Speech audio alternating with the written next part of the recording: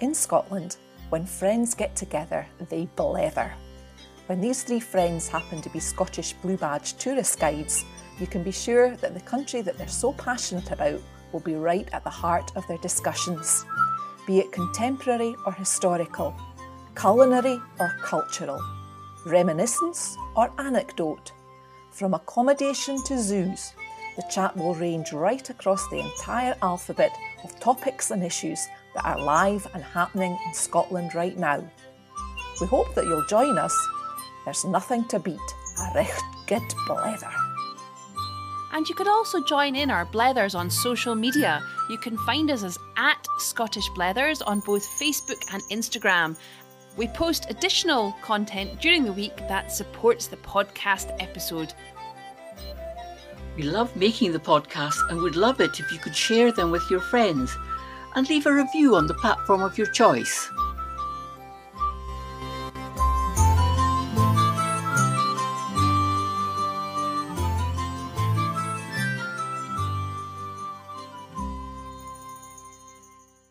Hello and welcome to episode 69 of Scottish Blethers.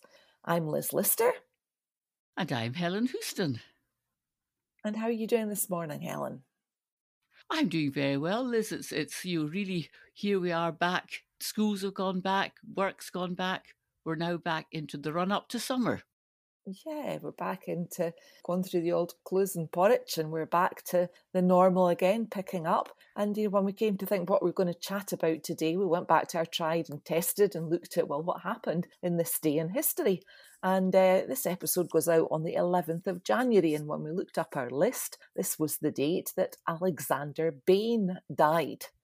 And I'm sure everybody out there is going, who's Alexander Bain? Yeah, a name totally obscure. Now, hardly anybody, I doubt, unless you were a physicist, has probably ever heard of Alexander Bain. And yet he's one of those forgotten inventors in Scotland. It played such an important part in our daily life today by his contribution to the world, but has largely been forgotten. Alexander Bain was the inventor of the electric clock. Now, that's not one that you plug into your socket in your house. An electric clock was a major invention because what it was a clock where this pendulum swung backwards and forwards because of electric current switching on and off a magnetic force. And so when you had this swing of the pendulum, he was able, now don't ask me how you're able to do it, the physics that's involved in it I couldn't explain to you, but what he was able to do was to synchronise other clocks. Started off synchronising one in Edinburgh with the one in Glasgow, and then all over the world, international clocks were synchronised in the same way. And along the way, he also just happened to invent the fax machine as well. So a major contribution to the telegraph industry. And of course, that would go on and develop into the communications that we've got today. So this started us off thinking about the number of simple everyday things that we take for granted now, but that owe their origins to Scots inventors of the past. Yes, I mean, I think the Alexander Bain thing is fantastic. And when you put it like that, Liz, that international time, everything, that is huge. The beginnings of something absolutely huge. So if we go back, Liz, in time before Alexander Bain and think about, what were Scots involved in? And we were a very agricultural economy right through. So if we look at the agrarian revolution of the 18th century, we were developing a worldwide reputation for various things. But the main thing, Liz, that we're very familiar with is the plough, especially the Barrowman plough. And John Barrowman lived in our village in Salon, and he worked at the smithy just down the road in Bridge Street. And he developed this plough, which it was one of the local farmers came to him and said, look, can you give me something? Can you devise something that allows me to turn the soil right over so that I can do it in one motion rather than go back in time? It will save time, it will save labour. And the Barrowman plough was invented. And that proved very successful, and local farmers around Fife began to use it. And it's attracted the attention of a nurseryman. And guess where, Liz? In Stirling. John Drummond, the nurseryman in Stirling, was so impressed with the Barrowman plough that he took it down to the Crystal Palace in 1851 to the Great Exhibition. And then it just took off internationally. And in fact, an example of the plough can be found in the museum in Buenos Aires in Argentina. There's also a couple in New Zealand. So they're all over. And there's one here in Salon. Yeah, just round the corner from me. I was going to say that, from Buenos Aires to Salon, just round my corner. Yeah, it's amazing, it isn't it? Something that Salon can be proud of. But imagine being exhibited at the Crystal Palace exhibition. And that's just an example, of a local resident from a small village in Fife inventing something that went on to revolutionise agriculture, turning the soil right over. And he was just one of many. Perhaps the best known of these agricultural inventors was a man called Andrew Meikle. He was born earlier. He was the 18th century. He was working around the middle of the 18th century, and he invented the threshing machine. Now, that may not sound like much, but this was a machine that was able to take out the outer husks from the grains of wheat. So, it was a case of try again, to look at something and to see why it was failing, to develop it and whatever. And what he did was to turn to the linen industry, where they were taking the fibres from the flax plants. And he did a fixed drum with beaters that beat the grain rather than rubbing it, which is what they've been doing in the past. Now, threshing at that time was a very laborious process. It was done by hand. They were basically beating it or flailing it.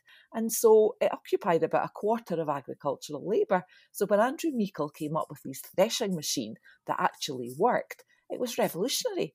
And there's so many examples of this in agriculture. So what was it about the Scots that was making them so successful? I think a huge figure for me, in 1800, the time that many of these inventors were working, there were just 2 million people in Scotland. 2 million people. And yet we have this reputation across the world for our inventions. So what was it about the Scots? Well, I think I just love the idea of Andrew Meikle kind of looking up at the sails of the windmill on a windy day and say, "Oh, this is an awful job to try and get them down." So he actually invented something that helped him furl the sails of the windmill. So I think it was the practical use. We weren't looking for to change the world with great new innovations. We were just trying to help ourselves to do things in a more efficient way. So it was a much more practical look at things. Yep. And where we had the practical skills, we'll see as we look at these inventors that there's various themes running through it. People have the ideas, they can come up with the ideas, but very often they didn't have the business acumen. And so many of these great inventions, the people have fallen into obscurity. But worse than that, they died in poverty. Meikle himself, he had to have a fundraised subscription for his relief because he didn't make any money out of the major inventions that he was coming up with. Another thing that really strikes me as well is that we have great reputation for engineering, for inventing through engineering, but that came about in the 1800s because of our previous strength in medicine. If you think about it, Scotland led the world in the 18th century for the quality of the teaching of its physicians, its doctors. And that came about because of the two great dynasties of medical teachers, one at Glasgow University and then one at Edinburgh University. And they treated the body as a system. So they would observe, they would look at the working parts and try to work out how these parts all fitted together. And that's exactly what the engineers did. Well, it's funny, Liz, because as you know, my husband died, quite a number of years ago of cancer, but his own specialism in business was looking at rot in buildings, dry rot. So I remember being in the doctor's surgery, the consultant surgery with Graham, while the two of them were discussing how cancer goes through the body is exactly the same way as rot spreads through a building. So this still goes on, this idea of taking the body as a machine or as a building. And I was watching the Christmas lectures recently on television by Jonathan Van Tam, who is the Deputy Chief Medical Officer for England, and he was explaining about the pandemic. And one of the experts that he brought on was a mechanical engineer who specializes in using her engineering knowledge and skills in developing and understanding the virus. So engineering and medicine still go hand in hand.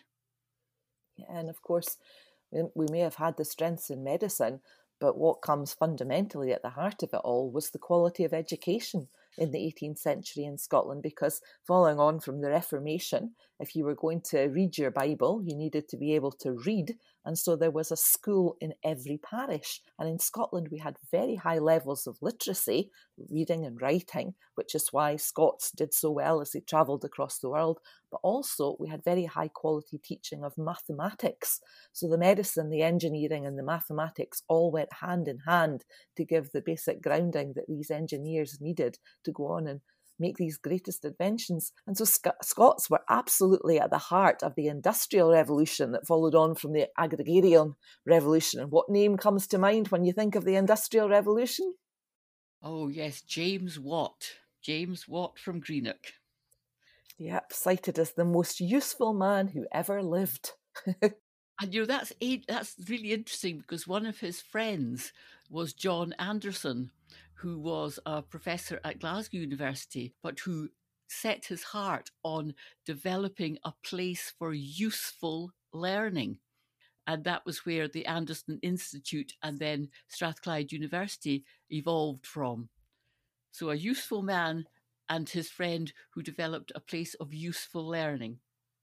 Yeah, and we've talked about the quality of the Scots education, but another theme that I'm struck by as we look at all these inventors is the number who suffered poor health, particularly poor health when they were a child. And James Watt is no exception. He didn't attend school regularly because he was sickly, and he spent much of his time in his father's workshop. So he just developed the practical and inquiring side of his mind. And when he was 19 years old, he went off to London, which was a path that many of them took again, and he trained as a scientific instrument maker. And poor health led him back to Glasgow, where he got a job at Glasgow University, and his skills were really in great demand, making and repairing instruments.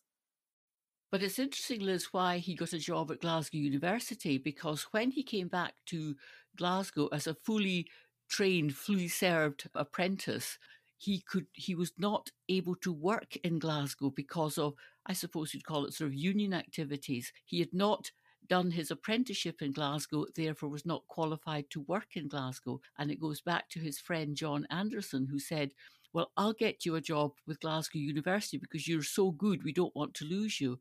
And so that's why he went in to Glasgow University and set up his practice. Yep, and one day he was called in and he said, look, we're having problems with this model. It's not working properly. It's a model of the Newcomen steam engine. Can you fix it? And what he did was he scratched his head and he thought, oh dear, I must get some fresh air. And he wandered out and he was walking across Glasgow Green, a big open space, on a Sunday afternoon or a Sunday morning. And he suddenly had what we call his eureka moment, when he decided that he knew exactly what should be done.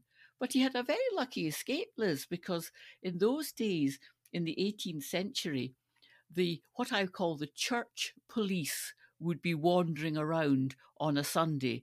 And if you were out and about when you should be in church, you stood the chance of being arrested. So he managed to avoid being arrested when he came up with his eureka moment.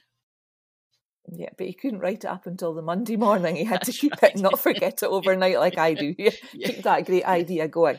But what was also really helpful for James Watt was that he was able to meet up with an entrepreneurial partner. In his case, a Birmingham entrepreneur called Matthew Boulton. And where Watt had the ideas, Boulton had the business acumen. So in 1776, Boulton stated, I sell here, sir, what all the world desires to have, power.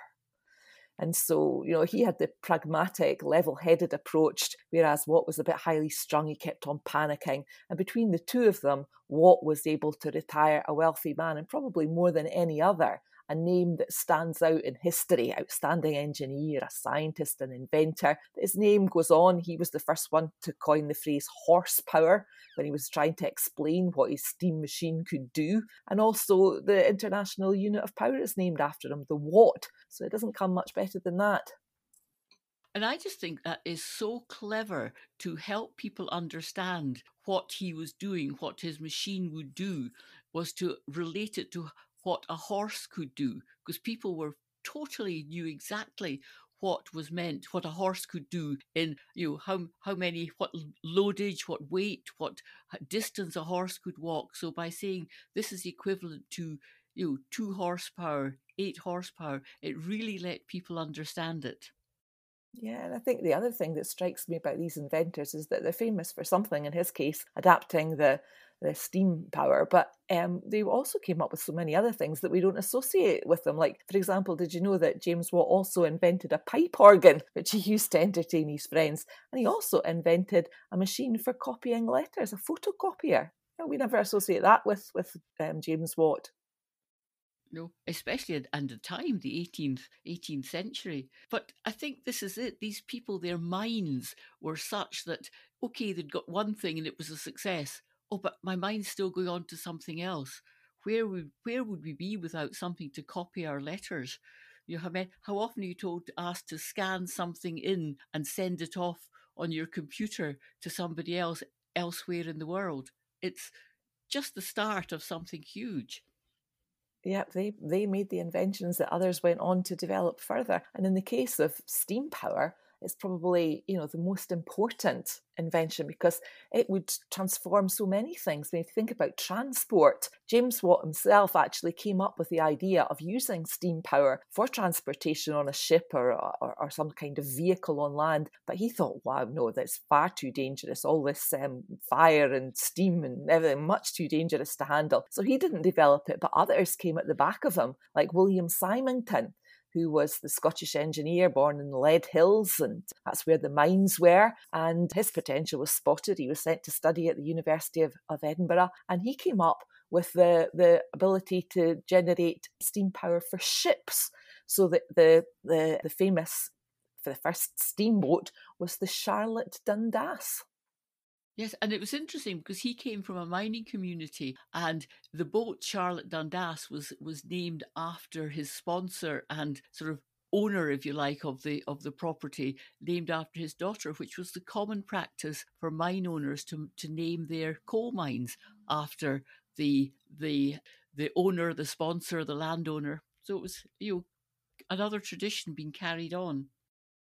Yep, and the Charlotte Dundas has gone down in history. It was an adaptation of the Watt steam engine, which he linked to a paddle wheel, and that turned the wheel. And in 1802, it was used for the first time to pull barges along the Forth and Clyde Canal in Scotland. So they thought that it would transform things, but again, he died disappointed because they thought that this paddle would cause eddies, and that could damage the canal banks. So although he came up with a great idea, he didn't actually make his fortune out of it because it was abandoned as thought to be too risky. But it's interesting that these inventors, they came up against that brick wall where the powers that be, the authorities, just didn't have the vision, couldn't look beyond the now, the here and now, into the future, the way the inventors were. And that's exactly the same for Henry Bell, which some people may associate his name with the name The Comet, which was the first commercial use of a passenger steamboat service. And again, not a good student. His mind was dreaming all the time. In fact, a contemporary said of him, his mind was a chaos of extraordinary projects, most of which, from his want of accurate scientific calculation, he never could carry into practice. Yeah, I love that. And I can see the vision, the vision of his mind, just, crashing around there, just trying to, pick up anything and everything he could and saying, well, it doesn't matter. I won't do the calculations, but I know what I want.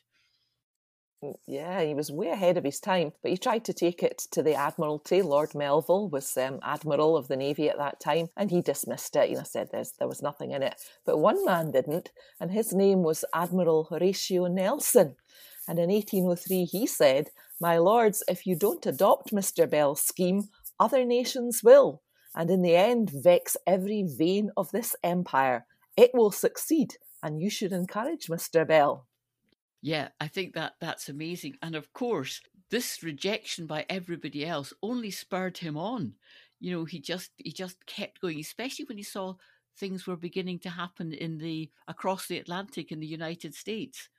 He thought, right, I'm going to do something. But interestingly enough, he almost retired. He went to Helensburgh, still on the River Clyde, and he set up a hotel with his wife, just, so that he had this going. But he then did a very good marketing exercise, Liz, didn't he? He commissioned the shipbuilders just up the Clyde at Port Glasgow to build a paddle steamer.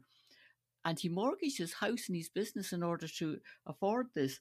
But the idea was to bring guests from Glasgow down to his hotel at Helensburgh. And with his steam engine, this paddle steamer dramatically cut the time. So it became a good day out, going down the water, as we talked about before.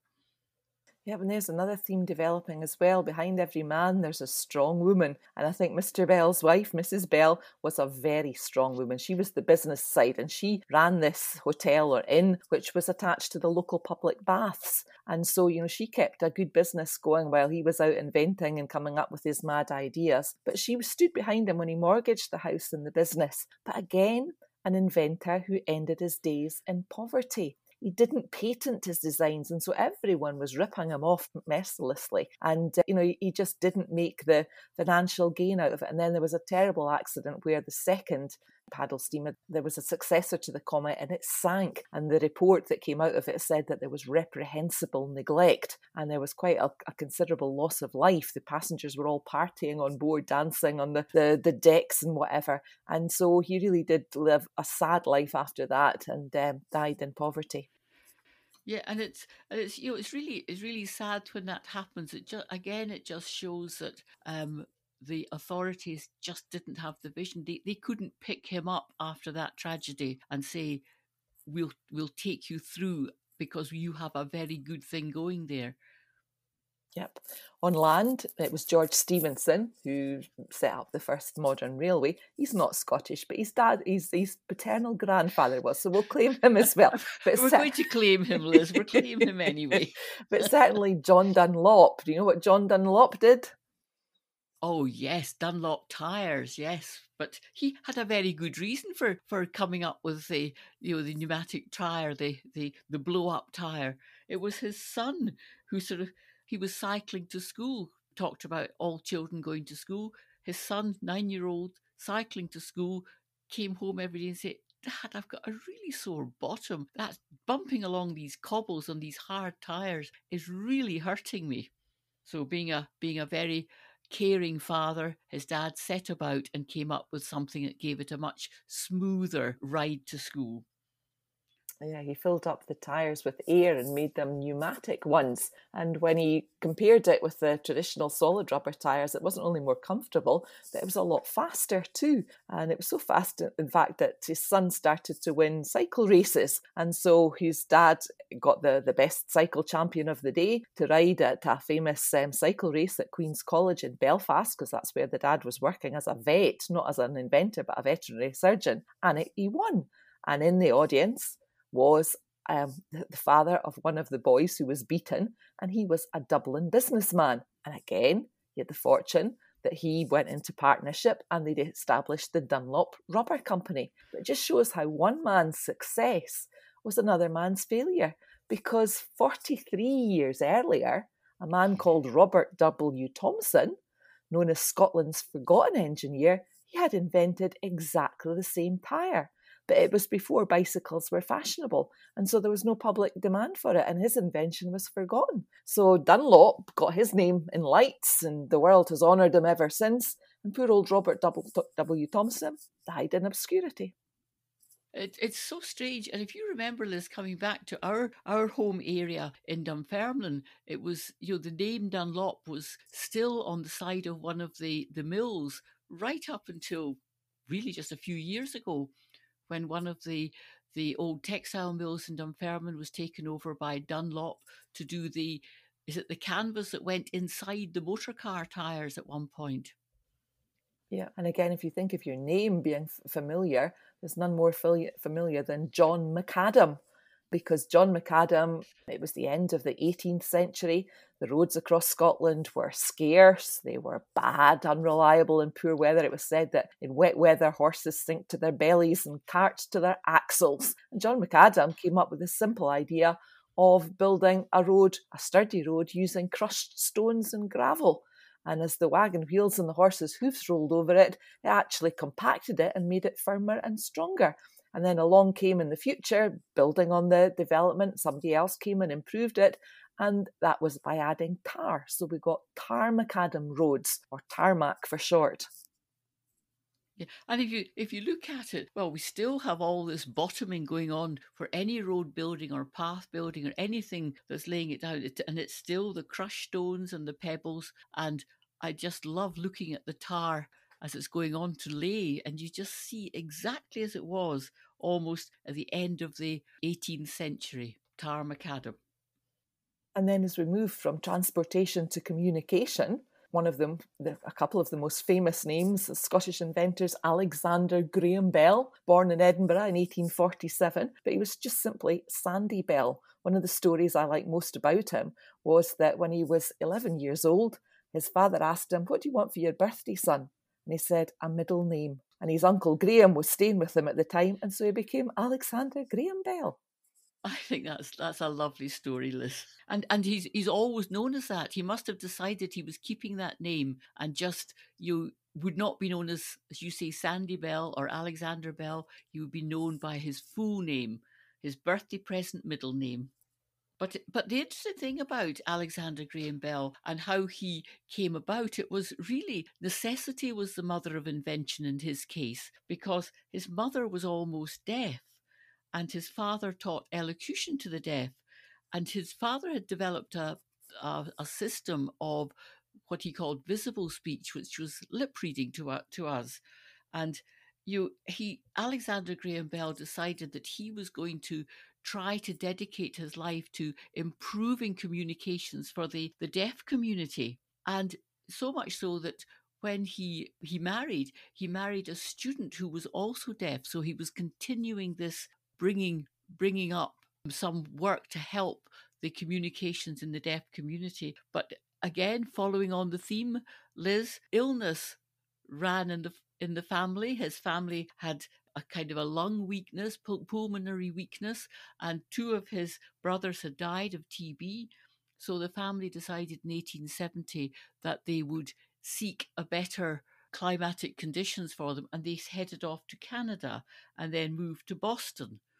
And that was where he continued his work in transmitting the human voice over wires.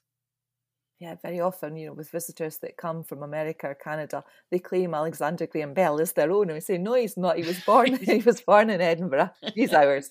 But he did come up with the receiver that could turn electricity into sound. And from that, we had the first phone call. But he had other ideas as well. I don't know if many people know that he was able to invent flying machines. In fact, the first powered machine flown in Canada was an invention of Bell. And he also worked on hydrofoils. And he was a founding member of the National Geographical Society, so a major force in inventing, as was another son of Scotland, John Logie Baird.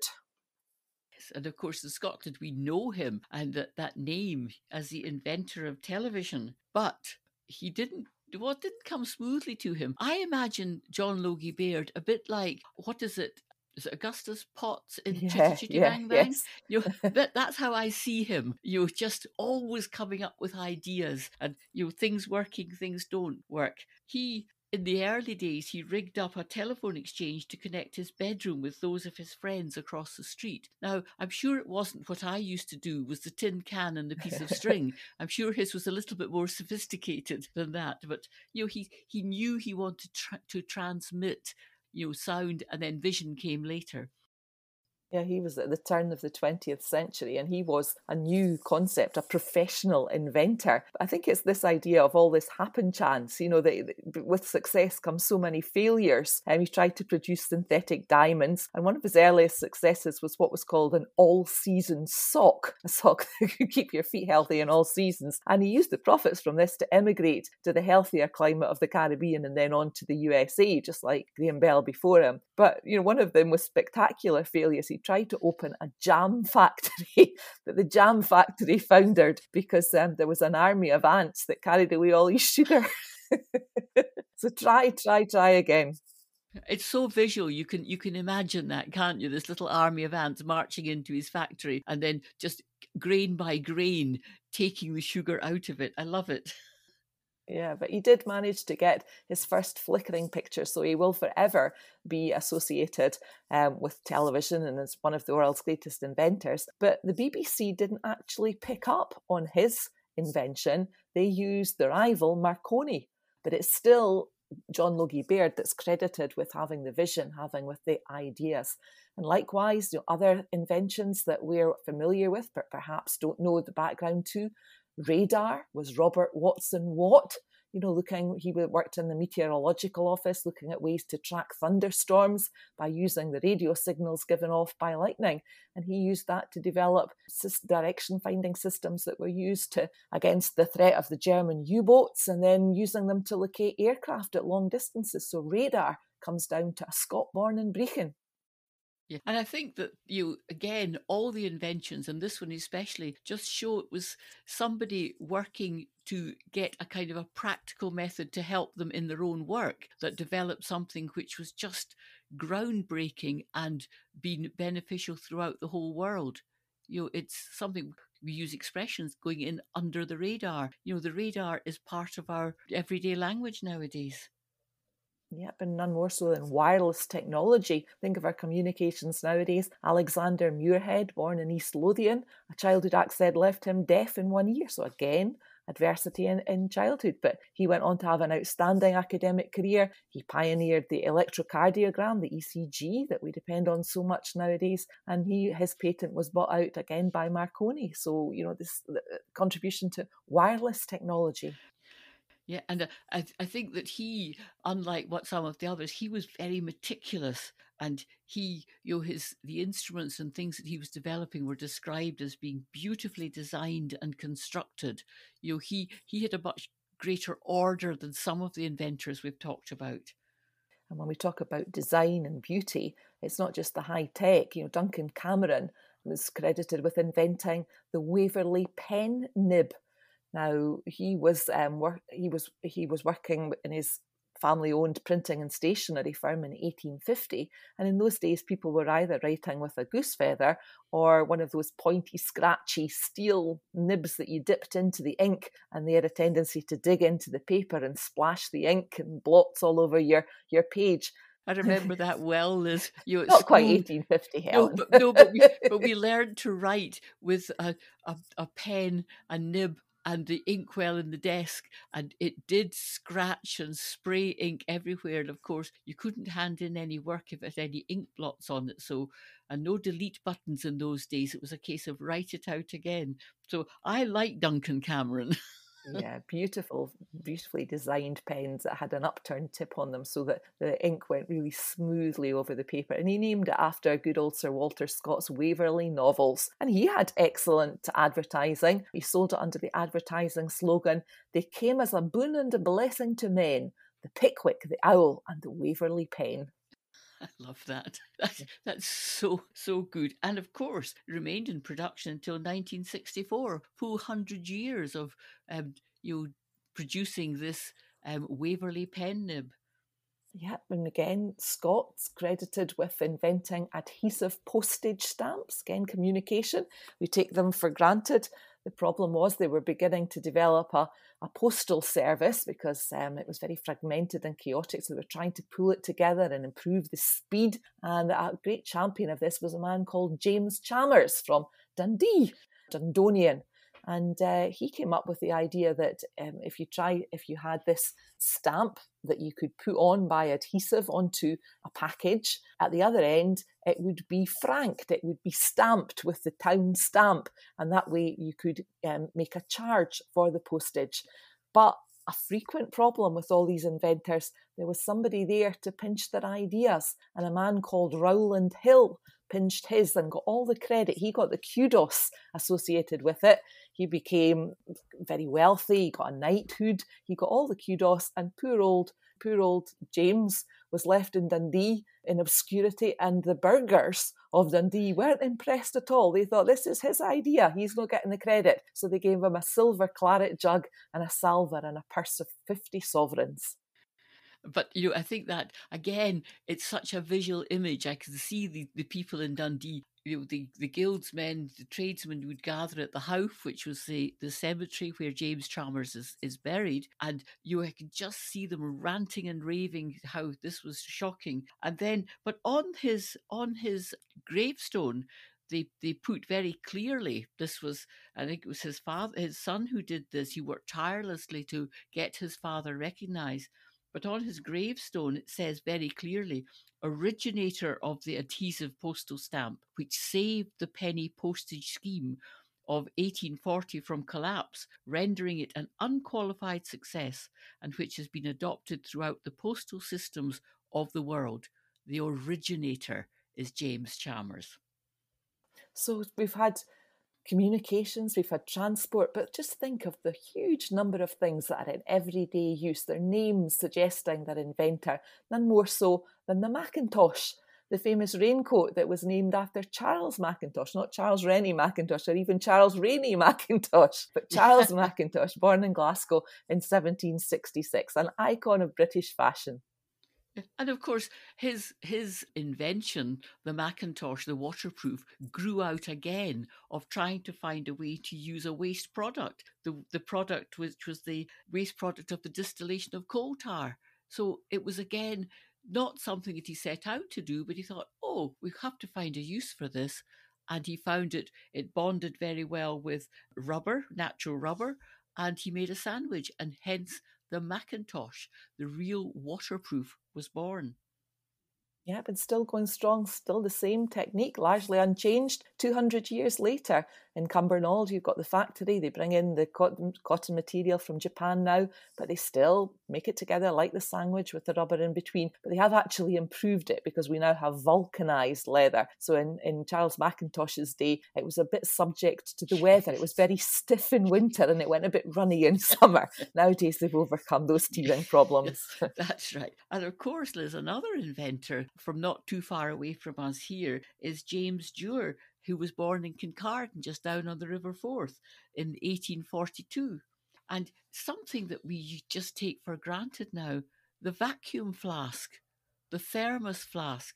He invented that because he wanted to have something that you could have hot drinks with or cold drinks. He was working on the liquefaction and freezing of gases, another chemist, and he wanted to keep these gases very, very cold. So he needed to stop the transmission of heat, which, if you're a scientist, it's conduction, convection, and radiation. So he made a bottle within a bottle so that there was a vacuum to stop the heat going out. There were no molecules to carry the heat. And he used a highly reflective material, so he would stop the heat transfer by radiation. So it was known as the Dewar flask, but again, that fatal error, he didn't patent it. And so the idea was taken up commercially by Thermos, a German company. They made the billions out of it, and he didn't earn a penny. Yes, it's surprising, but where would we be without it? Again, necessity was the mother of invention. He needed something to keep the gases cold, and he found what became known as the Dewar flask. Very clever. Other ideas, we're all used to going to the hole in the wall, the ATM machine, right? And we have our PIN technology, our PIN number, to be able to get the money out. That was two Scots, John Adrian Shepherd Barron. He designed the ATM machine, but his ATM machine was capable of accepting cheques. So you needed to take a cheque which was impregnated with a radioactive compound, and that got your money out. So that was actually the first cash machine. And he came up with this idea when he was lying in the bath. And he had just turned up at the bank after closing time one day and found that he couldn't get in to withdraw the money. So he thought, how can I get over this problem and have money available? And he thought, well, think about chocolate vending machines. You just go up and you get your chocolate out the machine. Why can't I get my money out of a hole in the wall? And so I love the idea that he pitched the idea to the head of Barclays Bank over a pink gin. Says it all. I think it does. Again, a visual image comes into the mind. But there were other cash dispenser systems were beginning to emerge. So he doesn't really always get the credit for it, does he, Liz? There was other people who then went into the PIN number, the personal identification number, and developed that. And James Goodfellow, he developed the PIN technology, which worked very well with the ATM and made it the smooth operation that we know today. Yeah, but he wasn't satisfied. I mean, in a radio interview with the BBC, he was given an OBE in 2006 and he was inducted into the Scottish Engineering Hall of Fame in 2016, but he still spoke of his regret that his invention hadn't got wider recognition because it was an invention that had changed the world and yet wider recognition had eluded him. I invented an automated system with an encrypted card and a PIN number, and that's one that's used around the world today. So perhaps we should be calling it, instead of a PIN number, a Goodfellow number. Yes. So it goes on, Liz. Inventions carry on today. But I think really we perhaps might have to leave them for another day, or maybe just give a taster. No, I think just leaving it. I mean, there's Stephen Salter that developed the first robot, Freddy the Robot, with artificial intelligence, that it had a tactile manipulator. We've got so many inventions going on in medicine, and we've got inventions going on, particularly in Scotland at the moment, into renewable energy and different ways of harnessing the power of renewable energy. But I think what's really different, and what I'd like to end on, is the fact that in Scotland today, the happen chance has been taken out of it. The fact that you needed to be lucky enough to get to find a business partner who had the acumen to take your idea forward, to patent it, to get you the financial benefit from it. Nowadays, in every university in Edinburgh, in every university in Scotland, and we've got universities that lead the world, they're all conducting the research, but they all have what are called incubator units. So there are professionals in these units that take the ideas and they develop the patents, they develop the marketing and the business side of it, so that the inventors are free to just let their imaginations run wild. And Scotland's still making major contributions to technology around the world. So, words of the week, Helen. Have we got time to sneak them in tonight? I was just thinking, I'm getting carried away with all this Scottish invention and all the rest of it. And I think, if I was living in any other country in the world, would I be able to make the same claims? And is it just that we Scots have got a good conceit to ourselves? I think it's one we've perhaps used before, but we think, here's to us, what's like us, damn few and they're all deed. That's right. And the other little phrase that I've got, we've talked about these inventors who just... They didn't stop. They hit walls, they were knocked back, but they didn't stop. So failing means that you're playing. If you're failing, you're playing. So that's a good thing too. You've got to be in it to win it. Absolutely. So, that's our motto for the new year, yes. Helen. In it to win it. If you're playing. If you're failing, you're playing. Well, we've certainly got a share of that. Yes.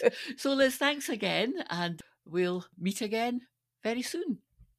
We will do. Bye for now. Bye for now. And there we have it, the end of another episode of Scottish Blethers. If you'd like to join us on social media, you can find us on Facebook and Instagram as @ScottishBlethers. And if you'd like to leave a review, please do so on your podcast platform of choice. It's cheery bye from me. Ta-ta the loo from me. And if I don't see you through the week, I'll see you through the windy from me. Bye. See ya. Bye.